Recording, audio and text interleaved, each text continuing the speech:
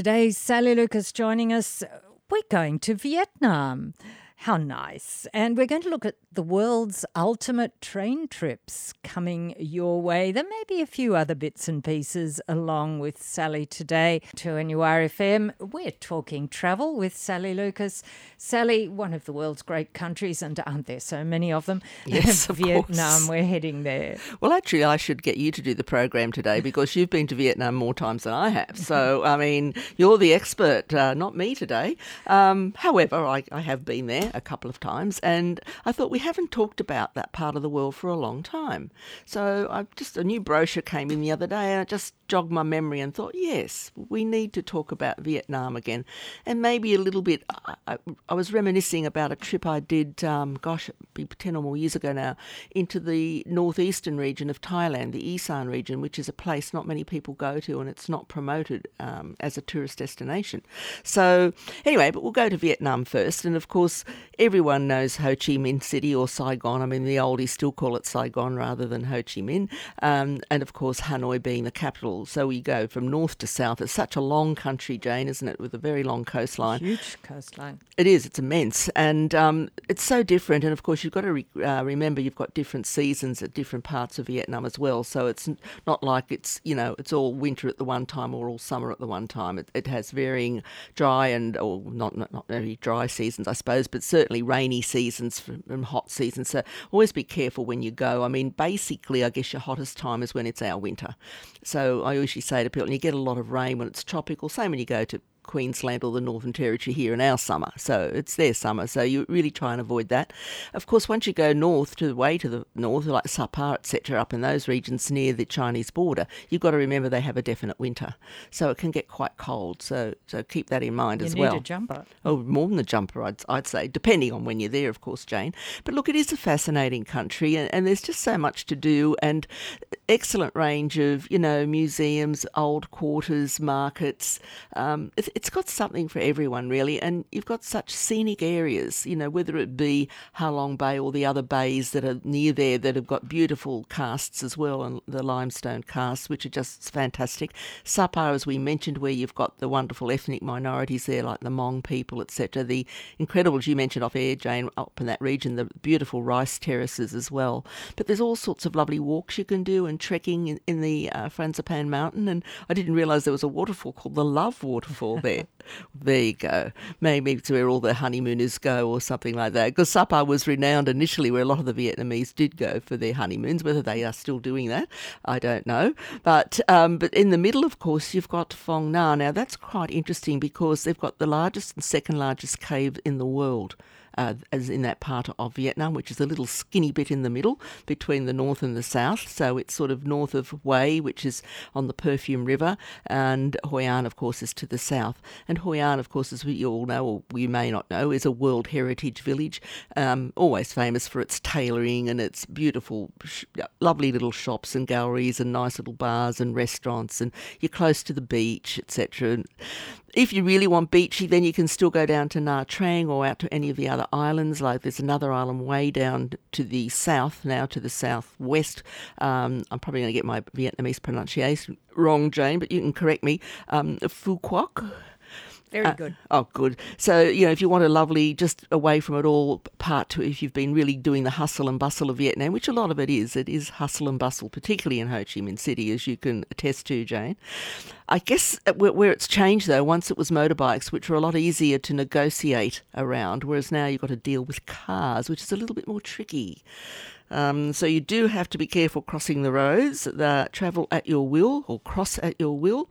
But look, fascinating part of the world, and the food. I just love the food. Oh, it's amazing. It's and so the fresh. Smiles. Oh, the smiles. Yeah, they're such happy people, aren't they? Such welcome. When you think what they went through with the Vietnam War, how forgiving they've become, to us, to the Americans, and, everything that happened to them in that period was pretty horrible. But like they've come out the other side, and they love having tourists visit it, and I'm sure they've been suffering the lack thereof over the last couple of years. So, yeah, maybe you'd like to add it back into your bucket list to go and really enjoy. And you can do it in an adventurous way, like you can go caving, kayaking, canoeing, as we said, trekking, or you don't have to do it that way. You can do it in a relaxed manner. You can have your own car and driver, which we've done a few times, and it's very reasonably priced. You know, if you don't want to go on an organised tour and you want to organise your own tour, off you go with your own car and driver. You can stop where you like, take photos when you like, you know, do it in a leisurely manner.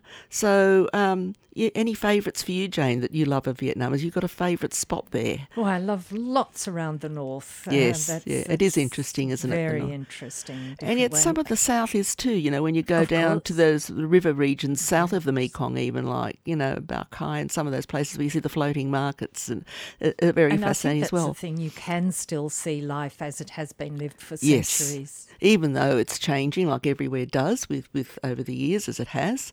I was only discussing the other day when I went to China, I think it was 87. Well, can you imagine China then to now? There wasn't a skyscraper in sight. You know, they were still very, very simple cities and very simple life. So tourism does change places. But, yes, you know, at least for the time being in Vietnam, you can still get into these lovely rural areas where it hasn't changed very much at all. And I mean, that's the delight of going to places like this, I think, anyway. I agree.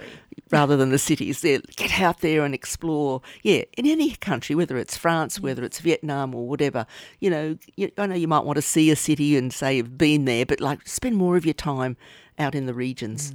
Get to know the locals. Country and the locals. We are talking travel with Sally Lucas, and well, there's something still magical about trains. I think they came into our consciousness in the 1800s, but they're still slightly romantic, I think, in a lot of ways. Yeah, I think so, Jane. I think we all got carried away once air travel started, and everyone got excited because they could get somewhere quicker, and, you know, there were all these cheap deals came out. When I can remember early on in the travel industry, we had Jet About holidays and all these cheap deals to Singapore, and everyone was so excited. And then we got such a bad rap because a lot of Aussies who were the EFCO stubbies and thong crowd started going to Singapore, and they were horrified because men didn't wear shorts like that. You wear long pants and you wear long...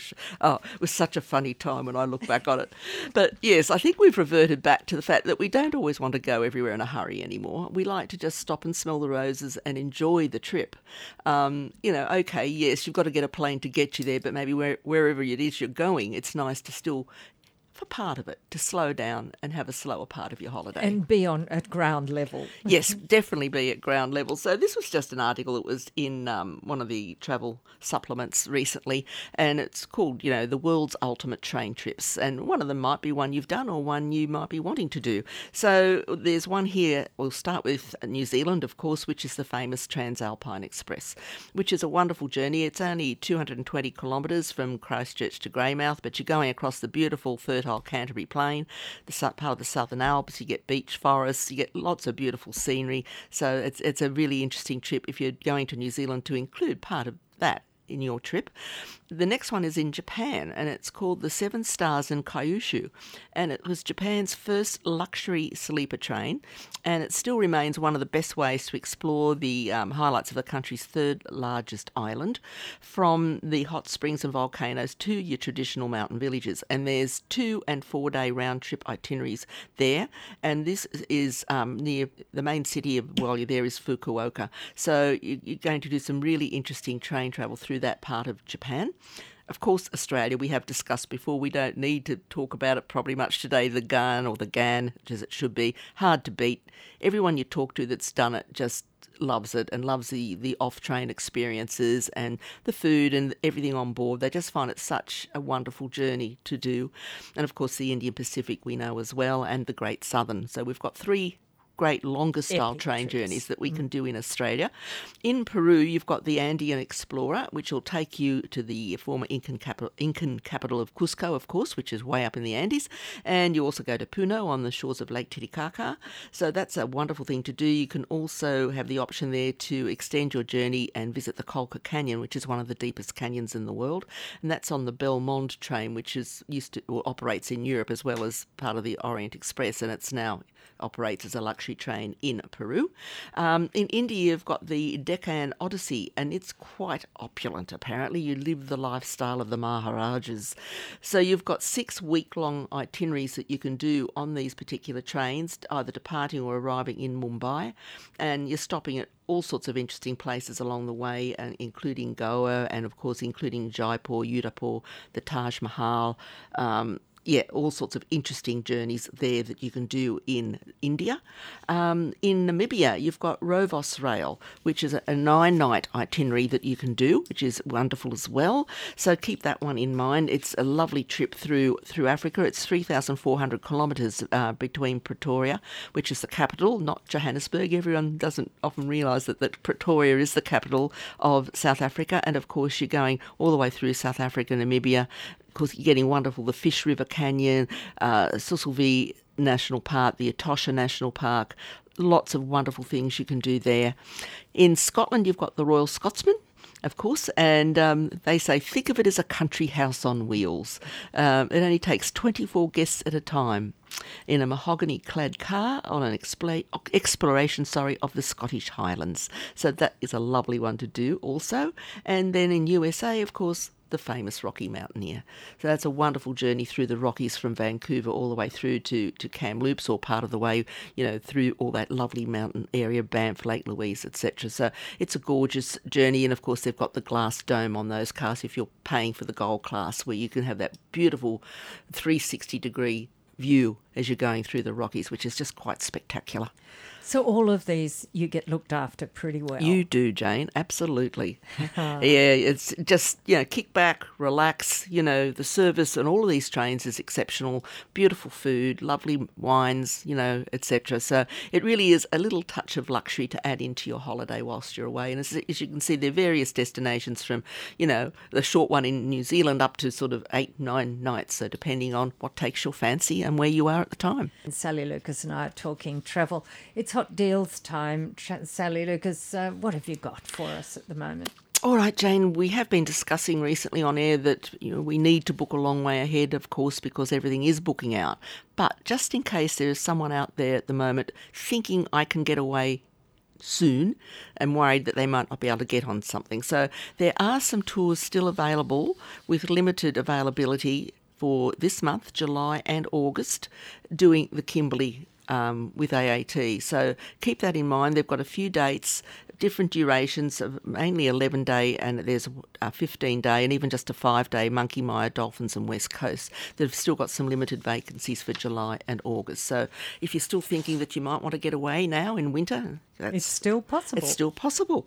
Now, also, part of the APT Travel Group and Travel Marvel, their 2023 destinational deals are all out, but they've extended them. They were due to finish at the end of June, but they've extended them through now till the 11th of July on a range of their early bird deals on European river cruises and tours, and some of them with the fly-free options or additional costs at a small additional amount, should I say, to add in airfares as well. So keep that in mind. That now goes to the 11th of July.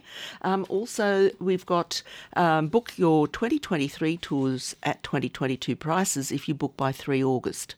And that's with Backroads on a range of their tours in Britain as well, so keep that in mind if you're thinking of doing that for next year. This was a lovely itinerary, I just thought, Jane. I mean, South America is such a huge continent, and, you can't do it all, as we all know. It's just immense when you think Brazil's bigger than Australia, which is hard to conceive, isn't it? Hard, yes. But this is a lovely tour journey across South America. It's a 19-day itinerary. It's got guaranteed departures. Now, it is it's not a cheap holiday, but you have got a lot of inclusions. So it's a bit over $8,000 per person. But like, you're doing Machu Picchu, you're doing the Iguazu Falls, you're going Lake Titicaca, La Paz, Lima, Rio de Janeiro, Cusco, the Corcovado Mountain, the Sacred Valley, Asuncion. You're getting internal flights included, 18 breakfasts, good accommodation. There's train from Cusco to Aguascalientes, which is the station for Machu Picchu. Lots of inclusions in there as well. You've got to add your own flights onto that ex-Australia, but a beautiful itinerary if you want to do something quite immersive in South America. Also, Colette Tours of Europe have got a range of discounts available as well, up to 30% maximum discount on river cruising and 10 to 15% off a range of their other European and South America, Middle East, actually their worldwide tours. And if you're wanting to go closer to home, we've got some lovely deals at the moment going to Lord Howe, Samoa, Norfolk, the Cook Islands, New Caledonia and the islands of Tahiti. Now, some of those expire at various different dates from the 15th of July onwards, so keep that in mind. And lastly but not leastly, we've got this beautiful new yacht. This only takes 100 persons. It's a luxury yacht, and it's sailing a range of destinations in the Mediterranean, in the Middle East, at the Adriatic Sea, Red Sea area. Everything's included, Jane. All your meals, all your drinks, you have spa treatments, you have this, you have that, you have shore excursions, and you've only got a maximum of 100 people. Now, they've got incredible offers for 2023 with up to 25% off as well. So there are some good early bird deals still out there. Get in early, as it says. Be the early bird, and you get your deal. Thank you, Sally Lucas. Thank you, Jane. Thanks for listening to this podcast from 2NURFM at the University of Newcastle. You'll find them all at 2NURFM.com.